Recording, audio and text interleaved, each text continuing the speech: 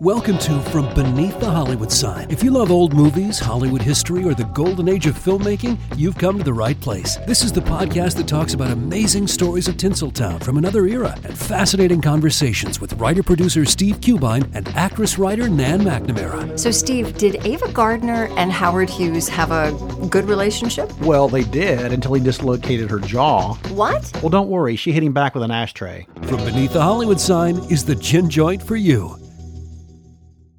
Want to learn how you can make smarter decisions with your money? Well, I've got the podcast for you. I'm Sean Piles, and I host NerdWallet's Smart Money Podcast. Our show features our team of nerds, personal finance experts in credit cards, banking, investing, and more. And they'll help you make the most of your money while cutting through the clutter and misinformation in today's world of personal finance. You'll get clarity on strategies to help you build your wealth, invest wisely, shop for financial products, and plan for major life events. Listen to NerdWallet's Smart Money Podcast wherever you get your podcasts.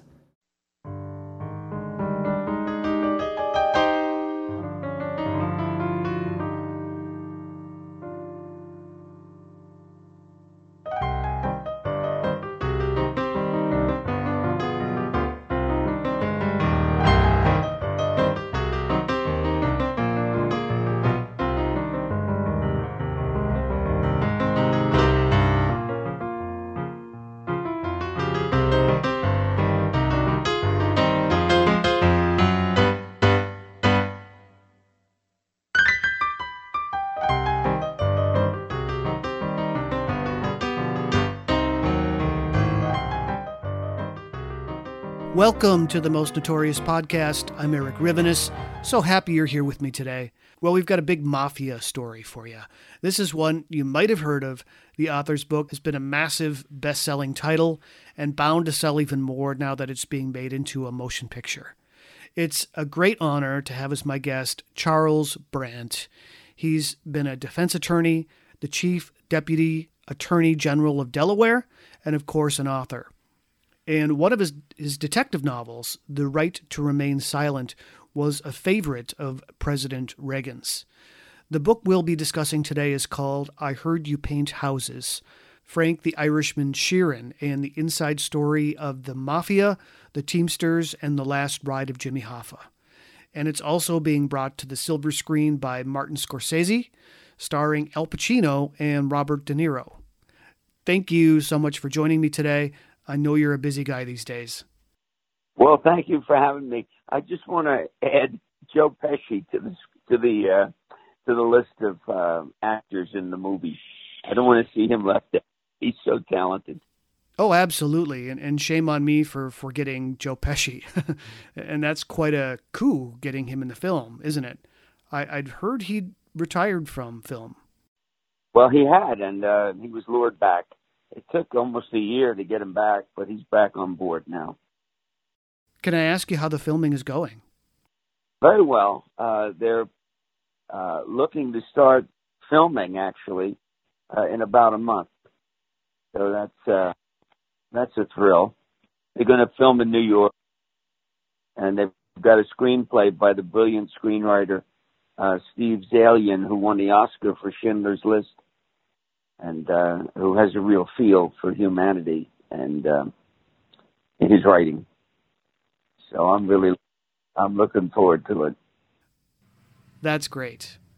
So could you tell us how you happened to meet Frank Sheeran and write his story?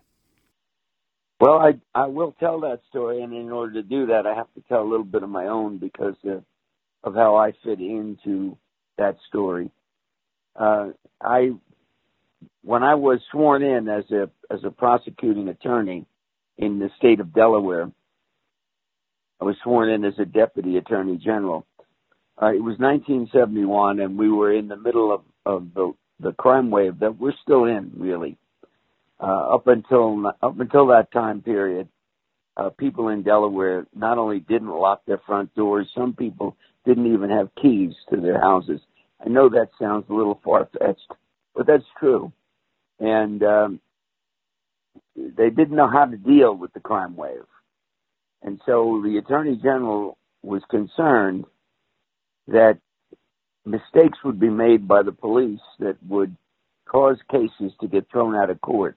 It was a new phenomenon that was going on in those days, where evidence was being suppressed because the cop didn't cross the T or dot the I in connection with the arrest. And so the Attorney General had those of us who were recently hired by him sworn in as prosecutors. He swore us in. And then immediately we were sworn in as police officers by the Newcastle County Police Chief. And so we understood that our job was a dual job. We were there to assist in investigations, not merely have cases presented to us by the police, but we were there to be part of the police. And particularly in homicides, we didn't want to see cases thrown out of court. And because a police officer made a mistake of some kind. And I found myself in the middle of homicide investigations, and I displayed a gift for questioning people, a gift for interrogation, a gift for cross-examination. And in no time, I was in charge of these homicide cases. And I was elevated then to Chief Deputy Attorney General, and I had a career.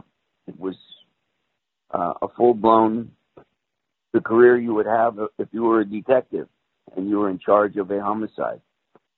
And so I worked in that capacity. And then I left the Attorney General's office, ultimately to start my own law practice. And I wrote a book. As you mentioned, it was a favorite of Ronald Reagan's. I wrote a book based on my interrogations that led to the solving of many crimes. And that book did well. It was called The Right to Remain Silent. Now, while it was a novel, and therefore fiction, it was, of course, based on actual cases that I had solved. Well, my goal was to be a medical malpractice lawyer, and that's what I was geared up for. And I was practicing that in my own private practice. When one day I got a call from a member of the Philly mob on behalf of Frank the Irishman Sheeran. In Delaware, we all knew who Sheeran was. He was our local Teamster official of Local 326 of the Teamsters, and he was the number one suspect in Jimmy Hoffa's disappearance. He'd been profiled in the New York Times, in Newsweek. The FBI knew who done it through informants, but they didn't have any evidence. And so they went after a short list of 8 people that were involved and hounded them into jail. And Frank ended up with 32 years worth of sentencing for crimes that would have netted an average violator at most 5 years. But they were putting pressure on him, trying to squeeze out of him what happened to Hoffa. At that point, Hoffa had been missing then he was abducted in 1975 and murdered in 1975. And this was 1991. And I get this call from a mobster, and he wants to hire me to get Frank out of jail prematurely. Frank had severe spinal stenosis, a kind of arthritis, and that he may qualify on medical grounds for an early release. And here I was, a medical malpractice lawyer, and I filed the necessary paperwork on his behalf and represented him in a hearing and got him released. It sliced close to 10 years off his jail sentence. And he was thrilled by it. He took out, he rented out a little room, in an Italian restaurant, and took me and my staff to lunch. And after lunch, he took me aside, and he said to me that he was tired of being written about in all the books and articles on Hoffa. while in prison, he said he read my book, The Right to Remain Silent. Well, as I at least hinted, my book was a real law and order book. And it was a book that was against the new rules that were coming out regularly from federal judges that were restricting police work, particularly restricting the police in their ability to question people. An example is the O.J. Simpson case. If you recall, O.J. Simpson led the police on a car chase. He was trying to get away. He had $10,000 in cash. He had a wig. And when he was returned back to the house, they got him back to his own house where he was assigned. He was actually on one of those monitors, you know. And when he arrived back at the house, he was a sitting duck for confession, an absolute pigeon waiting for a cop to question him. He was scared to death. He knew he was had. And my Italian grandmother would have been able to get a confession out of him. O.J., what did the Jezebel do to you, O.J.? Oh, Mama Rosa, I'm so sad. And bang, you'd get a confession out of him. Instead, the police were forbidden to ask him a single question. They couldn't ask him, how was your trip, O.J.? Not a word could they utter to him legally under the new rules. So my book was against those rules. And that was the book that he said he read in prison. And he wanted to write his side of what happened to Hoffa to prove that he had nothing to do with it. And he wanted me to write it. Well, the first thing that I learned, and what I taught when I taught interrogation to cops, first thing I learned from a seasoned cop by the name of Charlie Burke, when I asked him, what did he had just gotten a confession from a murderer by the name of Randolph Dickerson. Randolph had lived in an apartment, and he was a heroin addict, and he had broken into the apartment of an elderly woman. He'd used a screwdriver to jimmy his way in through the window off the fire escape. And he was surprised by her, and he killed her with the screwdriver. He then confessed to Charlie Burke. Charlie, how did you get that confession? What's your secret? I was new and I was trying to learn. And Charlie said to me, they want to tell you, Charles. When he said that, I really didn't believe it. I mean, who wants to confess? But those words stuck with me. And I came to believe that there is a basic human need to confess. And that when Sheeran asked me to write his story and clear him of involvement in Hoffa, that he wanted to confess. And that's how I began my relationship with him. It was a 5.5-year relationship. We hung out. I went to the Italian mafia social clubs. I was introduced as the writer. And I was essentially working undercover in that Sheeran was constantly confessing things to me. I was using my interrogation techniques on him, techniques that I used in the book, The Right to Remain Silent, that you mentioned that President Reagan liked. And over the course of time, he solved for me, through confession, what happened to Hoffa, all the details. They were all later corroborated by the FBI. What happened to Crazy Joey Gallo, one of the more notorious hits of our modern mafia era, at Umberto's Clam House in Little Italy in Manhattan.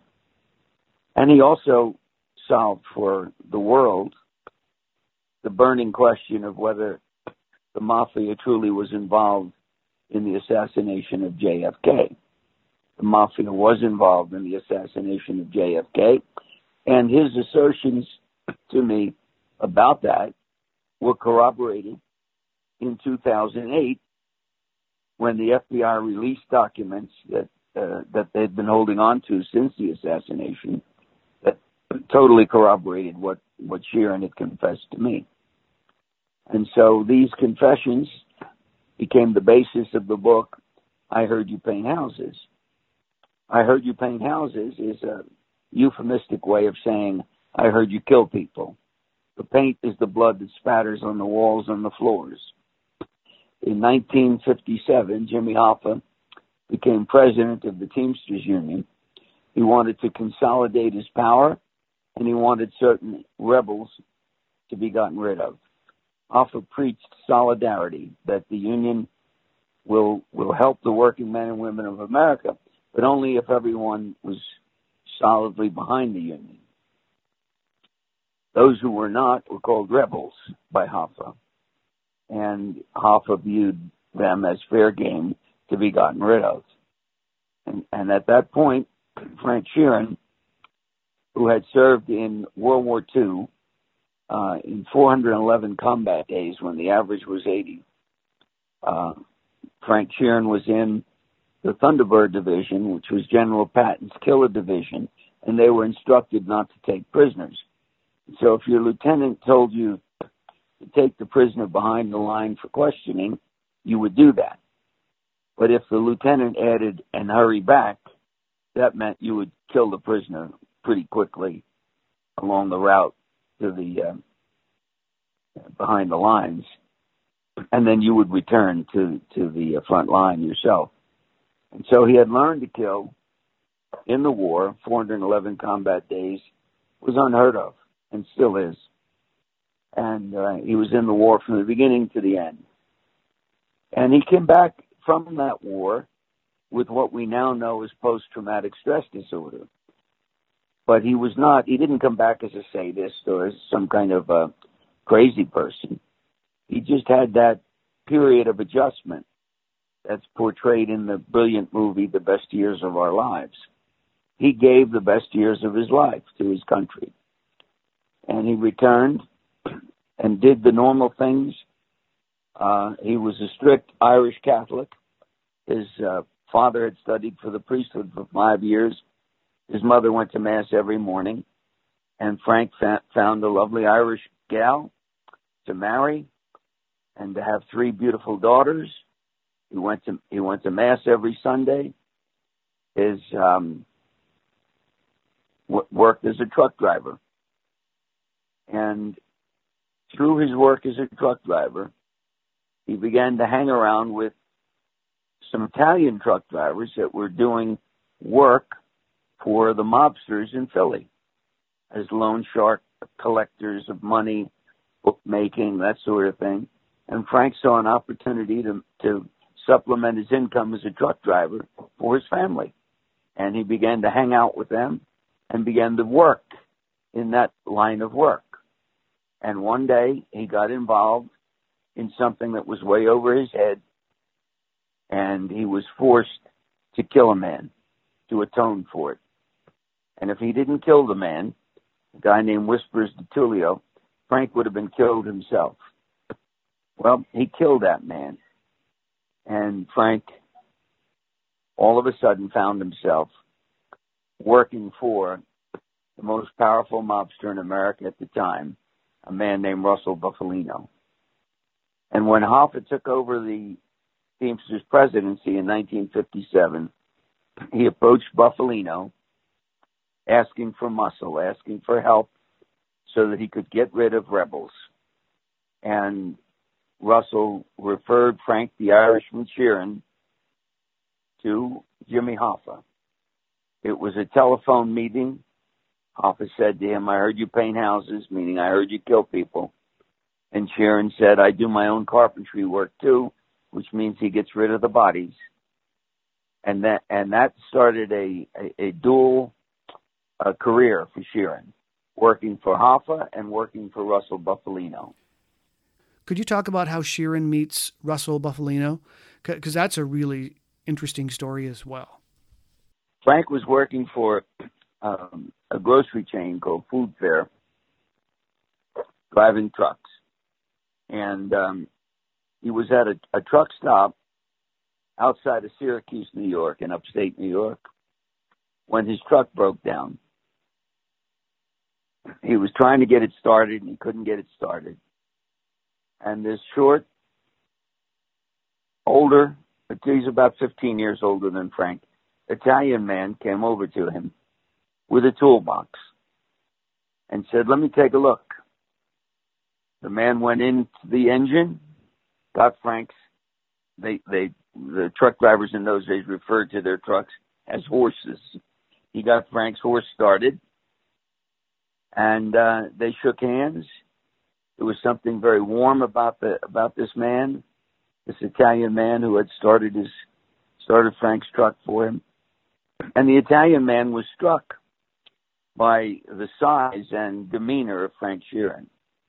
The war had toughened Frank, but he was tough enough even before the war. He was 6'4", weighed 220 pounds, and was quite a specimen of manliness, to say the least. Russell Buffalino was struck by this figure and asked about him. Where do you hang out? Frank mentioned the Friendly Tavern in Philadelphia, where the Italian truck drivers hung out, and where he did these little odd jobs for people, and where he had been forced, or was soon to be forced, to kill Whispers de Tullio. And that meeting led to Russell looking up Frank. When Russell was not the boss of Philly, he was the boss of the rest of Pennsylvania, the boss of upstate New York, parts of New Jersey, and parts of New York City. Russell kept a suite of rooms at the Consulate Hotel in New York. And he owned the Copacabana nightclub, for example. He was extremely powerful. Frank didn't know anything about him other than that he was an older man who helped him get his horse started. And Frank began hanging out with Russell. And that was the chance meeting in upstate New York, where two people knew that they had something about each other that they respected right away. We will be back after a brief word from our sponsors.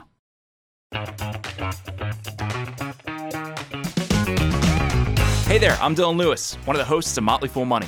Each weekday on Motley Fool Money, we talk through the business news you need to know and the stories moving stocks on Wall Street. On weekends, we dive into the industries shaping tomorrow and host the experts, authors, and executives that understand them.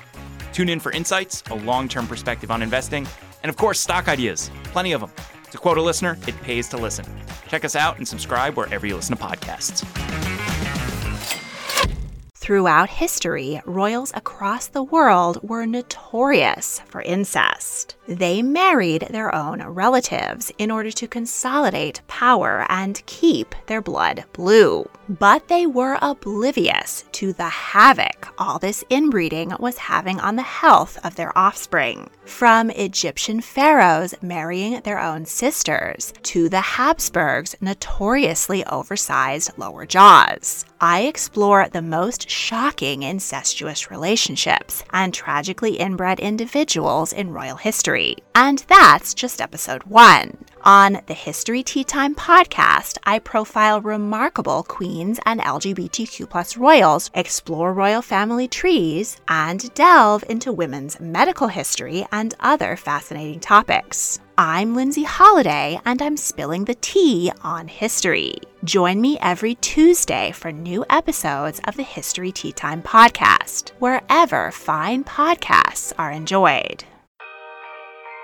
When Johann Rall received the letter on Christmas Day 1776, he put it away to read later. Maybe he thought it was a season's greeting and wanted to save it for the fireside. But what it actually was a warning, delivered to the Hessian colonel, letting him know that General George Washington was crossing the Delaware and would soon attack his forces. The next day, when Rall lost the Battle of Trenton and died from 2 colonial Boxing Day musket balls, the letter was found, unopened, in his vest pocket. As someone with 15,000 unread emails in his inbox, I feel like there's a lesson there. Oh well, this is The Constant, a history of getting things wrong. I'm Mark Chrysler. Every episode, we look at the bad ideas, mistakes, and accidents that misshaped our world. Find us at constantpodcast.com or wherever you get your podcasts.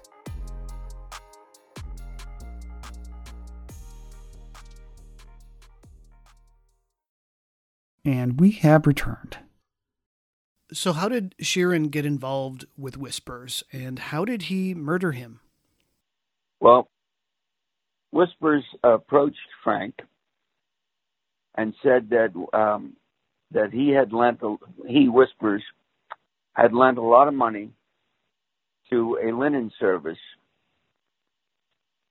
in the southern Philadelphia area, which basically includes the state of Delaware. Delaware is practically a suburb of Philadelphia. It's a small state, but everything is oriented toward Philly. The baseball teams, the football teams, the hockey teams. Anyway, this Whispers, who had, as Frank described it, the worst case of bad breath that I'd ever encountered. And because of that, he was required to whisper when he talked. He couldn't speak out loud to people because the odor was disgusting, really. He sounds like a character out of a Damon Runyon story. Well, a lot of these people, I traveled with Frank for close to 5 years, and I swear a lot of these people were right out of the Damon Runyon cast. There was one guy that wore a black suit, black shirt, red tie, and a red handkerchief in his pocket. And we were at I was at one of Frank's birthday parties, and this guy raises his glass and says, "I want to make a toast. Frank, may the Freds leave you alone." That's how. The Freds leave you alone. So anyway, Frank is approached by Whispers, and Whispers says that my problem is I lent this money to the linen service. It supplied fresh linen, laundered linen to restaurants and hotels. But the linen service that I lent the money to has competition from another linen service, and my linen service is having trouble paying off the debt. So I want you to torch their competition, burn them to the ground, so that my linen service the linen service I've lent money to, can begin to start paying me back, and they soak up the customers of the linen service that you're going to put out of business, and I'm going to pay you $10,000, $2,000 down, and then $8,000 when the linen service is burnt to the ground. And so Frank took the job and drove around to the linen service in Delaware, the rival linen service, casing the place, figuring out how he was going to do it. He was spotted there. Who was this giant of a man looking over our business here in Delaware? And he was reported back to the Philly mob. The man in charge of the Philly mob then was a man named Angelo Bruno, who will be played in the movie by Harvey Keitel.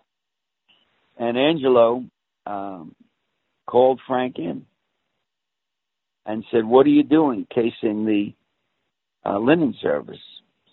And Frank said, "Well, Whispers hired me to torch it."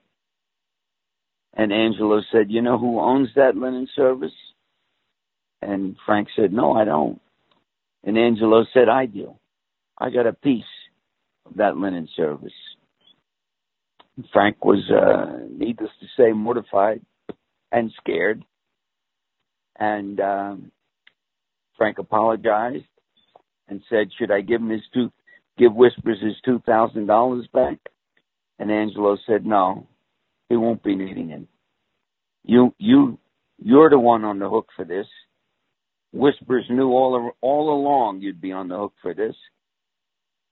You'd be the only one that the people at the linen service ever saw. They'd see you down there hanging around. The next thing you know, their linen service would be burned to the ground, and you'd be on the hook for it, and you'd be killed. And Whispers would never even have to pay you the additional $8,000 he owed you. So you got to make it right now. To get out from under this, you got to take care of Whispers. And so Frank called Whispers and arranged for a meeting late at night, and not far from a famous diner in Philly called the Melrose Diner. And right on the street, Frank shot him behind the ear twice, and that was the end of Whispers. Frank looked at the article in the paper the next day thinking that could have been me, and it could easily have been Frank. Can you explain how Frank Sheeran was able to rise through the ranks of the mob? Well, he rose through the ranks in the in the whole world as a result of his closeness to Russell Buffalino. Russell took an interest in Frank, really liked him. Frank had a terrific sense of humor. Frank had a great personality. And if you're seen with Russell, you're seen with the most respected man in the entire mafia in the country. And you're seen in his company. You're seen having dinner with him. Your wife and his wife out to dinner in the Philadelphia area. And then when Russell referred him to Jimmy, same thing happened. Jimmy just took an interest in this man, very witty man, very interesting man, very intelligent man, who in another era probably would have been a professional football player.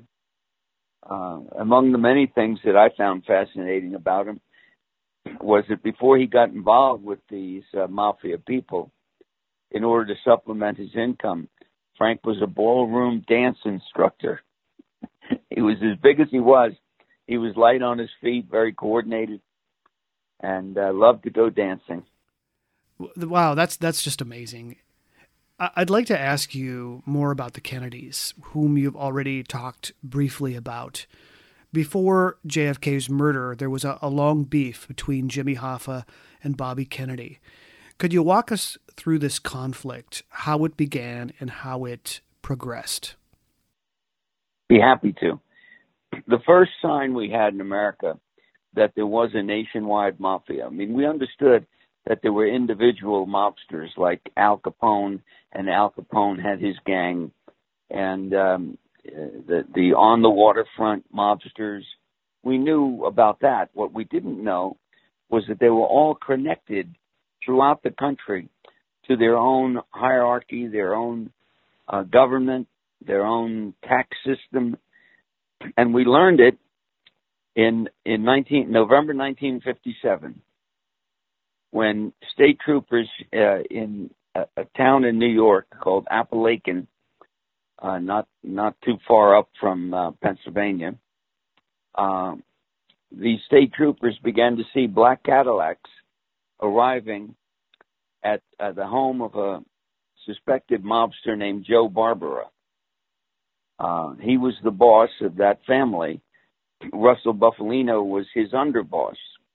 And it was Russell Buffalino's job in 1957 to organize a meeting of mobsters from around the country. And the state troopers raided that meeting, which 4 years later they would have been forbidden by the new rules of Earl Warren, the Supreme Court Chief Justice. But they raided that. You can see that raid in a hilarious movie with Billy Crystal and Bob De Niro called Analyze This. I don't know if you're familiar with that movie, but they show that. Yep, I have seen it. They show that raid, and they show it as the humorous raid that it was, with Italian gangsters in silk suits running through the woods to get away from the raiding party of state troopers. And about 60 of them were caught. And they all listed their occupation as labor consultant. Yeah. And the rest of the, I was, let's say 1957, I was I was a junior in high school, and we couldn't wait for the next day's edition of the New York Daily News. I was a New Yorker, and as began to investigate these people who were arrested and telling these stories and using their nicknames. And it was, as you mentioned earlier, like a Damon Runyon book or a short story. And we were amazed that here in upstate New York was a guy from Montreal, a gangster from San Diego, gangsters from all over the country at this meeting. What was this meeting all about? And so Senator George McClellan of Arkansas, who was the head of the Labor Relations Committee in the U.S. Senate, decided to investigate this, that it was a labor matter because they all listed themselves as labor consultants. They put together a committee. The future President John F. Kennedy was on the committee as a senator from Massachusetts. The future candidate for presidency, Barry Goldwater of Arizona, was on the committee. And the committee happened to have as its chief counsel the lawyer that would ask the questions, Bobby Kennedy, the future president's brother. And so they began to subpoena these mobsters to these hearings, the McClellan hearings. And Bobby Kennedy had a very surly and arrogant kind of personality. He would belittle the people that were being brought before him. A famous back and forth with Sam Giancana, the boss of Chicago. Giancana giggled about something, and Bobby Kennedy said to him, I thought only little girls giggled, Mr. Giancana. Why are you giggling? The kind of thing that an interrogator would never do, a professional interrogator. But these investigators weren't professionals at anything. They were politicians, and their goal was to look good on camera. And Bobby Kennedy did that to Hoffa. The mobster, the typical mobster like Sam Giancana, could take the Fifth Amendment. I refused to answer on the grounds that it might tend to incriminate. But the president of a labor union, by law, could not take the Fifth Amendment. He could take the Fifth Amendment if he resigned his position as president of the Teamsters. Otherwise, he had to wend his way through the questioning and not get caught in perjury and double talk when he could. And so Hoffa and Bobby Kennedy became mortal enemies during that period of time when Bobby belittled Hoffa. Hoffa answered the questions by not answering them and double talking. And so that's where things stood when in 1960 JFK was elected president. And he was elected president with the help, believe it or not, of the mafia. And that's well known and documented by books before my book.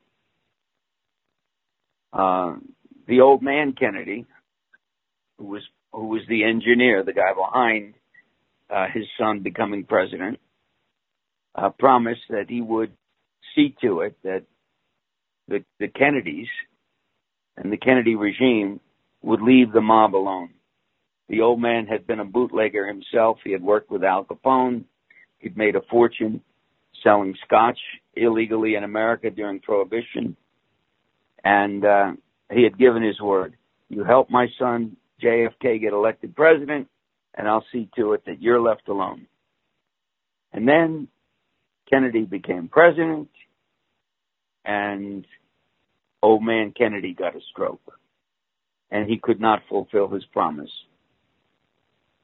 JFK appointed Bobby Kennedy as Attorney General, and Bobby Kennedy immediately formed a squad that he called the Get Hoffa Squad. And he immediately began to bear down on those.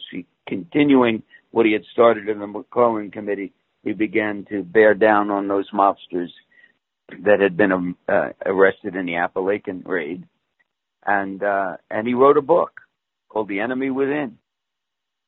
And Bud Schulberg, who was the writer of On the Waterfront, wrote a screenplay based on Bobby Kennedy's book, The Enemy Within. They had a deal with Columbia Pictures, and then a lawyer on behalf of the Mafia went to visit the head of Columbia Pictures and assured him that he wasn't going to make this movie. And he didn't, the head of Columbia Pictures. And then Fox Pictures picked up the movie rights from Bud Schulberg. And again, this time it was Russell Buffalino's nephew that visited the head of Fox Studio and assured him that the Teamsters would see to it that the film never reached any of the theaters if they made this movie. So that movie was never made. But it was a crusade on the part of Bobby Kennedy to get Hoffa. Calling the squad the Get Hoffa Squad. And ultimately, Bobby did get Hoffa. Ultimately, Bobby did a heck of a job locking up Teamsters and other mobsters who were used to operating in total secrecy. No one even knew they existed. And now they had a big spotlight shined on them by Bobby Kennedy. So they retaliated by killing the brother. And the theory is based on an old Sicilian expression that to kill a dog, you don't cut off his tail, you cut off his head. Killing Bobby Kennedy would have been like cutting off the dog's tail. If they killed Bobby Kennedy, the brother, John F. Kennedy, would come after them like there's no tomorrow. But if they killed JFK, Bobby's power as the Attorney General and brother of the president, Bobby's power would be greatly diminished, and the new president, Lyndon Johnson, didn't like Bobby at all. Bobby had a difficult personality, as I think I alluded to. I give him a great deal of credit for going after the Mafia, but there's ways to do it and not be hated. And that's something that every detective knows and every cop knows. You can interrogate people, you can make arrests, and it can be nothing personal on the part of the people you're arresting. Or you can make it personal. And Bobby made it personal. Right. So you state that the Mafia was involved in John Kennedy's death. Where is the proof? What leads you to believe that is true? Well, that's a great question. There are books that written by famous people, such as G. Robert Blakey, who was the chief counsel to the second go-round of the Warren Commission, when the House created a committee called the Select Committee on Assassinations to investigate and redo the JFK assassination investigation that the Warren Commission had bungled. And G. Robert Blakey wrote a book about it, about his experiences as chief counsel. And he flat out said the Mafia killed JFK and got away with it. But he had no evidence. He had tremendous insight into the Mafia. He had tremendous understanding of their motive for killing JFK. But he had absolutely no evidence of it. And he had no evidence that the ruling commission of the Mafia was involved. And the theory espoused and the speculation is that the Mafia used a time-honored method to kill somebody famous. They used a nut. They got a nut, to believe that he was going to be paid a lot of money, that he was going to be safely whisked away from the scene, and that was Lee Harvey Oswald. Lee Harvey Oswald was connected to a guy who completely hated Bobby Kennedy and completely hated JFK. He was the boss of New Orleans, name of Carlos Marcello.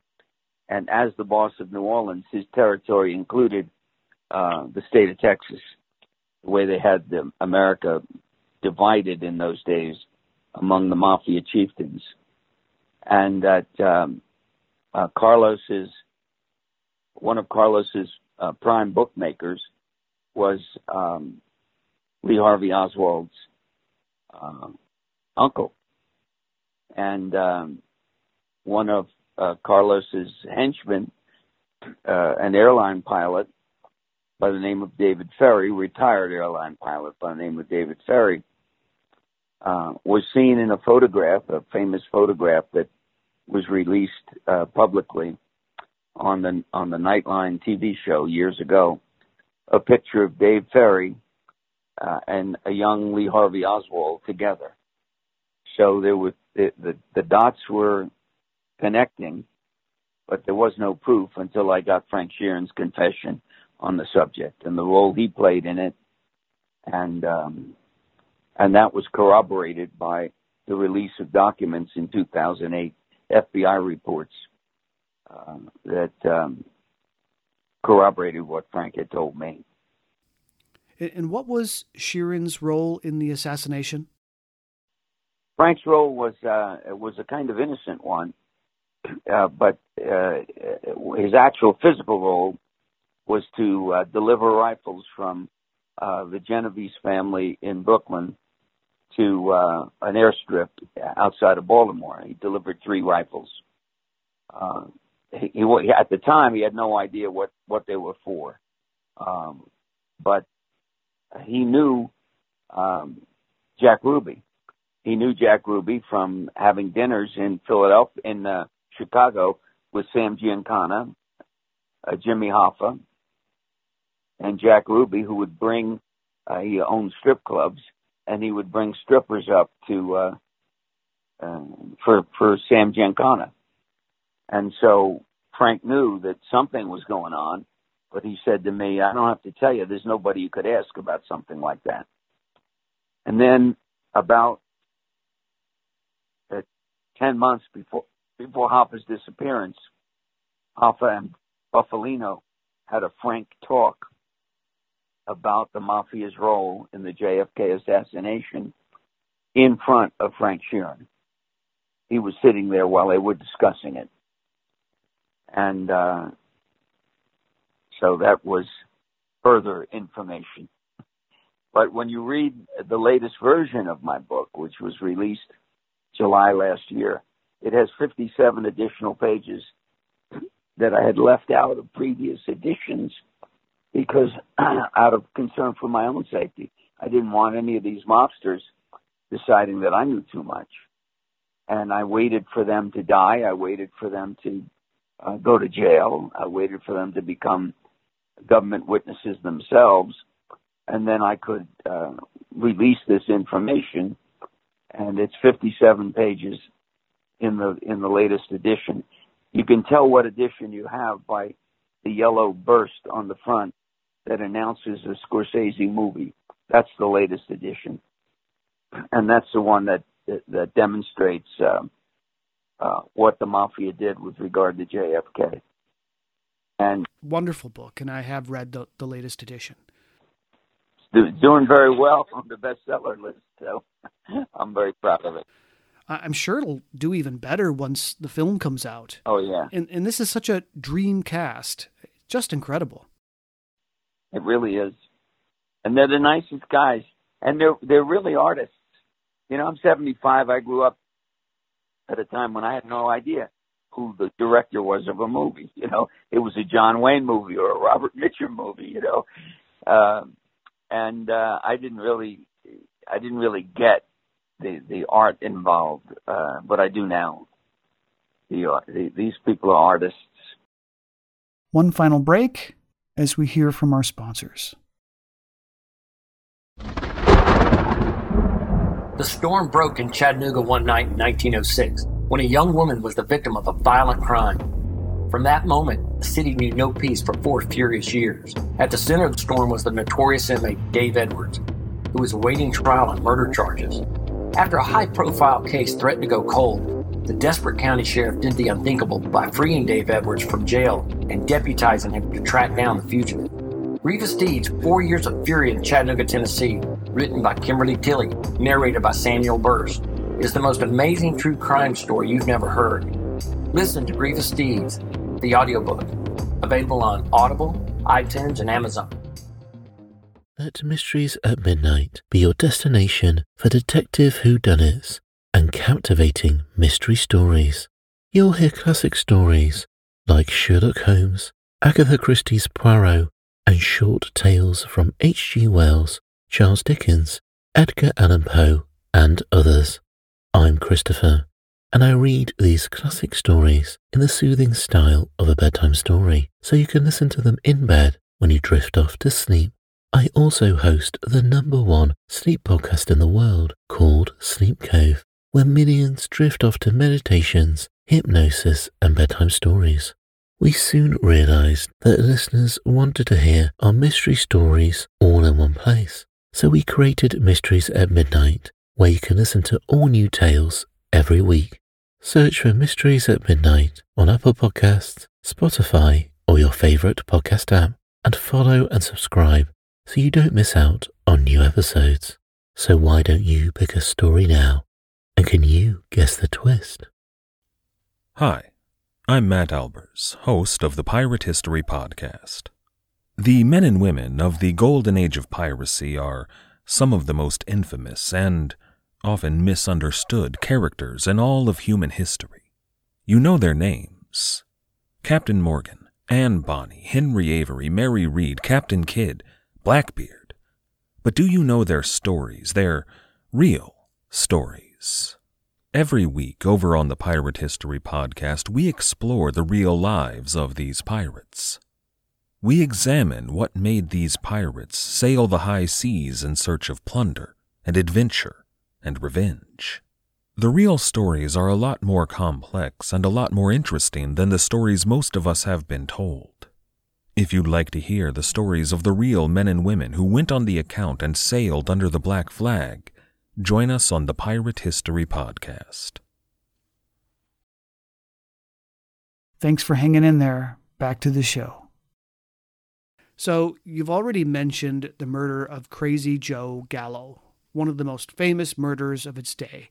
Could you talk about how Sheeran was involved? You bet. A mobster, let me back up and say that the way the mafia was formed, American mafia was formed in 1931 at a meeting in Chicago. Al Capone was there. It was a meeting called to order by the New York gangster Lucky Luciano.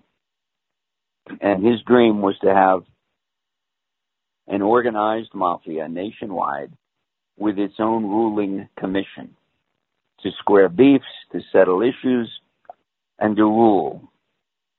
And that ruling commission consisted of the 5 families of New York City, any one of which was bigger than any family in the country.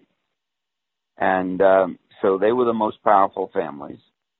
In addition, the head of the Buffalo family and the head of the Chicago family. So originally it was a 7-member commission. And they ruled the country. And they made all the rules for the rest of the mobsters in the country. And one of those was a man named Joe Colombo.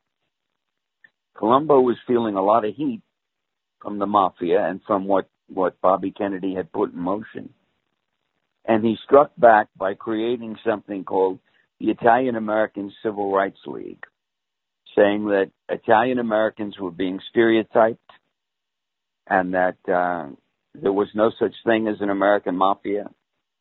And he forced, for example, the movie The Godfather, he forced them not to use the word mafia in the film. Mario Cuomo, who was governor of New York, publicly denied there was such a thing as a mafia. And that when he denied that, that immediately put him at the top of my list as being connected. And so he would hold a rally, Joe Colombo, every year at Columbus Circle in New York on Columbus Day. And that was his plan. At the very second meeting, Colombo was feuding with Crazy Joey Gallo. And at the second meeting, in public, open air, outdoors at Columbus Circle, a nut shot Colombo in the head. He was a black guy who was posing as a photographer, and he was killed immediately on the spot. And everyone knew that Gallo had been very close to black gangsters while in prison. In the movie American Gangster, written by the screenwriter we have in I Heard You Paint Houses, Steve Zalian, in American Gangster, that black contingent of mobsters in Harlem is portrayed vividly with Denzel Washington in the lead. And that was the group that Crazy Joey Gallo was very close to. And so it was presumed by one and all that Gallo had gotten this nut to kill Joe Colombo, as Lee Harvey Oswald, the nut, had killed JFK. And this was in retaliation for that killing. Frank Sheeran walked into Umberto's Clam House, where Gallo was celebrating his 40th birthday party, and opened fire. Shot Gallo's bodyguard in the butt to neutralize him, a guy known as the Greek, and killed Gallo. Walked out, and no one ever knew what happened to Gallo. The movies, there were 2 movies on Gallo, and there were several books, 6 books on Gallo and on the killing. And they all blamed 3 gangsters who burst in to Umberto's and opened fire. But it wasn't 3 gangsters, it was Frank Sheeran. And I remember when he confessed it to me, there's a photograph of a table in the book. There's a photograph of a table full of beer bottles. It was a Teamster retirement benefit. And I was there with Frank. And he had just confessed to me to killing Crazy Joey Gallo. And it went against everything that we knew. Everybody knew that these 3 Italians had done it. What are you trying to tell me you did it? And I had it, as I said, for 5 years. And I had my skills as an interrogator and cross-examiner. And I was absolutely convinced that he did it alone. And I was urged, because of all the books that claimed there were 3 gangsters that did it, I was urged by an editorial consultant to leave the Gallo hit out of the book. And I said, no. If it turns out it's not true, then I don't deserve to have a book. I know what I'm doing. I know how to cross-examine. I know how to interrogate. And this man is telling me the truth. He killed Gallo. So we published the book. And the next thing you know, an editor at the New York Times, a woman who was the national assignment editor, you didn't write an article about the nation in the New York Times unless she assigned it to you. She happened to be at Umberto's that night. And she looked at the photo of Frank in the book and said, oh, my God, it gives me chills. That's the man who did it. And it was a lone gunman. It was not 3. And then I wrote an article about it for Playboy. And the cop whose case it was, a detective named Joe Coffey, who had written a book called The Coffey Files, wrote a letter to the editor saying that the case was solved. It was a lone gunman, and he had allowed that story of 3 gunmen out there as an integrity test, so that if an informant came forward and wanted some money for information about the 3 gunmen, he'd know immediately that he was not to pay them anything, because it wasn't 3 gunmen. It was a lone gunman who did all that damage in that bar, in that nightclub, the Clam House. Incredible. So let's shift back to Hoffa for a bit. Hoffa goes to prison, and Sheeran goes to prison too. Is that right? Yeah, Frank got 32 years worth of sentences for labor racketeering, really to try to force, the FBI put him in jail to try to force information out of him. They went after all the suspects and got them all for something. Just as they had gotten Al Capone for tax evasion. They got him for whatever they could get him for, and they put them in jail, hoping that while in jail and while rotting, they would visit them, and eventually one of them would crack, but nobody cracked. Hoffa went to jail in 1967 as a result of the efforts of Bobby Kennedy. And the reason he was killed is that while he was away in jail, the new leader of the Teamsters was a very weak man named Frank Fitzsimmons, and he let the mafia do whatever they wanted. And so when Hoffa got out of jail and said that he was going to clean up the Teamsters and get rid of these gangsters that Frank Fitzsimmons had allowed in and allowed to control things, the mafia was none too happy with that kind of talk. And they were none too happy with the thought of losing Frank Fitzsimmons as their patsy. There's an interesting wiretap of the Palmer Boys Social Club in East Harlem. And I worked in East Harlem as a welfare investigator for 2 years. And you would routinely see mobsters sitting down with cops in uniform with their ties undone, having espresso together. It was a kind of a corrupt part of the world.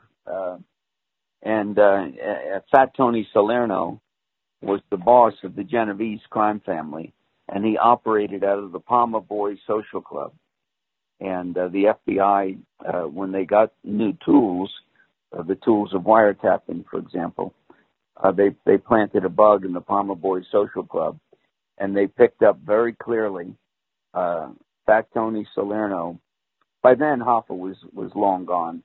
This would have been around 1985, and Hoffa was gone in 75. But in 1985, they picked up Fat Tony Salerno dictating to the Teamsters who their next president would be. They were really powerful people. I wrote another book called We're Going to Win This Thing with Lynn DeVecchio, who was the supervisor of the Mafia Commission case and quite a brave crime fighter. And after he read I Heard You Paint Houses, he asked me to write his book, which is We're Going to Win This Thing. And also Donnie Brasco, the infiltrator of the Mafia, the Bonanno crime family, played in the movies by Johnny Depp. His real name is Joe Pistone, the FBI agent, but his pseudonym was Donnie Brasco, jewel thief. And he spent 6 years behind enemy lines posing as one of them. And he and I wrote a book, a sequel to the original book, Donnie Brasco, called Donnie Brasco Unfinished Business. So in 2 books, after I wrote I Heard You Paint Houses, in 2 books, I learned a great deal about the FBI's inner workings in bringing the Mafia down. And it's fascinating material. I know I only have an hour with you, and we're getting close to running out of time, so I do want to ask you about Jimmy Hoffa. Frank Sheeran admitted to you that he was the one who killed Jimmy Hoffa. Could you talk about this a little bit, why and how he was murdered? Frank Sheeran had tremendous amount of respect for Jimmy Hoffa. Frank Sheeran was a very a serious union man. Once he got into union work, he fell in love with it. He loved looking out for the working men and women of America, and so did Jimmy Hoffa. There's an old song, "It Had to Be You." With all your faults, I love you still. It had to be you. Oh, sure. It had to be you. That's it. You don't want to hear me sing it. I can't carry the tune. But I know the lyrics. And with all your faults, I love you still. And that's how I view Frank Sheeran and I view Jimmy Hoffa. With all their faults, their main goals in this world was to provide for the American worker. And they were serious about it. They worked very hard at it. Now, that doesn't mean they didn't do some things wrong. I mean, Frank murdered. Jimmy Hoffa pilfered some money, got caught doing it. But the Mafia, as I mentioned, were none too happy with the kinds of things that Hoffa was saying when he got out of jail. And they didn't want him to take back his union. And they ordered him not to do it. And he defied them. In fact, he said, when Frank said to him, there's a Mafia expression, tell him what it is. Tell him what it is means if he doesn't do it, he's going to be killed.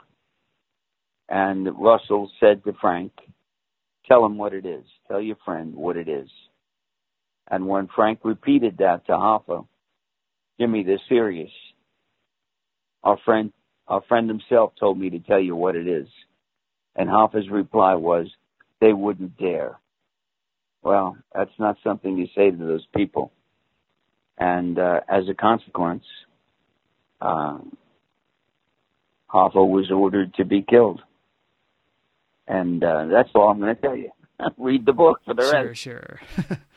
So I know you have to go, but I've got one quick question left for you. You mentioned you used your interrogation skills, I'm sure subtly, on Frank Sheeran. Can you give an example of how you cajoled information from him? Well, I will tell you that the primary technique is to believe in your heart that they want to confess. And that keeps you going through thick and thin. And I preyed upon his Catholicism. I was raised Catholic. And one of the techniques you use is you blame the victim, as my grandmother did with O.J. Simpson. O.J., what did the Jezebel do to you? She drove you to do it, O.J. So I would question what Hoffa was thinking when he defied the Mafia. And I would tell Frank, he brought it on himself, Frank. This is crazy. I'd have killed him. You can't talk like that. And you blame the victim for his own death. And that takes some of the guilt away. That's one technique. But persistence. You keep, as I said earlier, you keep believing that you're going to get the truth. And as time goes on, you do. Frank was a strict Catholic. And so he would call me the Holy Roller when I would be resorting to my Catholic bag of tricks. And this was not something I could put in the early version of the book. I certainly didn't want mobsters around the country thinking that I took advantage of this old man's desire to go to heaven, which I did. We would talk about that. We would say the Hail Mary together. We would say the Our Father together. And anyway, you just keep listening. You have to be a great listener to be an interrogator. And I used to teach the cops EFW.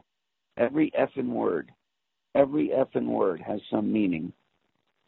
It's like the choir master who hears the boy in the back row singing slightly off key and can identify and point to exactly who is off key. Your ear is listening for something that's a little off key. that's not right. And your ear is listening to when it is right. When Frank confessed the Gallo thing to me, against all the prevailing wisdom, it was right on. I said to him, and I would question him at odd moments. We're at this retirement party. You can see the photograph of me leaning closer to Frank.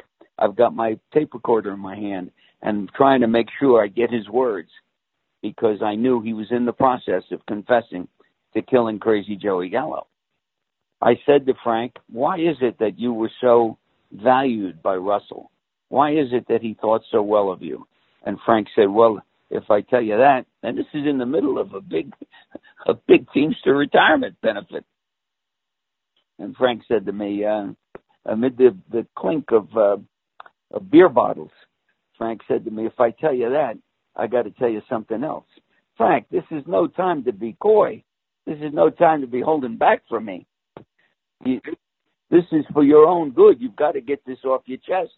You've got to get this out. And he said, you ever hear of Joe Gallo? I said, sure, Crazy Joey Gallo. And he said, a fresh kid. And that immediately told me he killed Gallo. Or he was about to confess to killing Gallo, and he was, and he did. Another thing you do as an interrogator is you keep returning to things you've already questioned him on to make sure that and he's old, to make sure that his memory is correct, and that he can articulate. Right to the end, he was articulate. And in my last interview of him, my last interrogation of him, it was on videotape. All the rest were on audio tape. And he had promised to give me a videotape confession. And after that confession, he stopped. He told his son-in-law, I'm checking out. And he stopped eating and killed himself. He was ready to meet his maker. He was ready to, as he would put it, as he did put it, I believe that there's something after this life. And if I got a shot at it, I don't want to close the door. Catholics call it Law and Order, it's called a deathbed confession. Catholics call it a deathbed conversion, where you return to the religion of your youth as you're nearing your death. In that deathbed conversion. Another expression is a foxhole conversion. And Sheeran had a lot of that during the war. You promise to be true and faithful. And I Heard You Paint Houses is available pretty much everywhere, right? It's everywhere. Everywhere. You can't avoid it. You can't avoid it. In all the bookstores, it's on Amazon. I Heard You Paint Houses. Currently, the movie's going by the title of The Irishman. So, but the book, I Heard You Paint Houses. Well, thank you again for your time today. My pleasure. Enjoyed talking to you. That was Charles Brandt, author of I Heard You Paint Houses. This has been another episode of the Most Notorious Podcast, broadcasting to every dark and cobwebbed corner of the world. I'm Eric Rivenes, and have a safe tomorrow.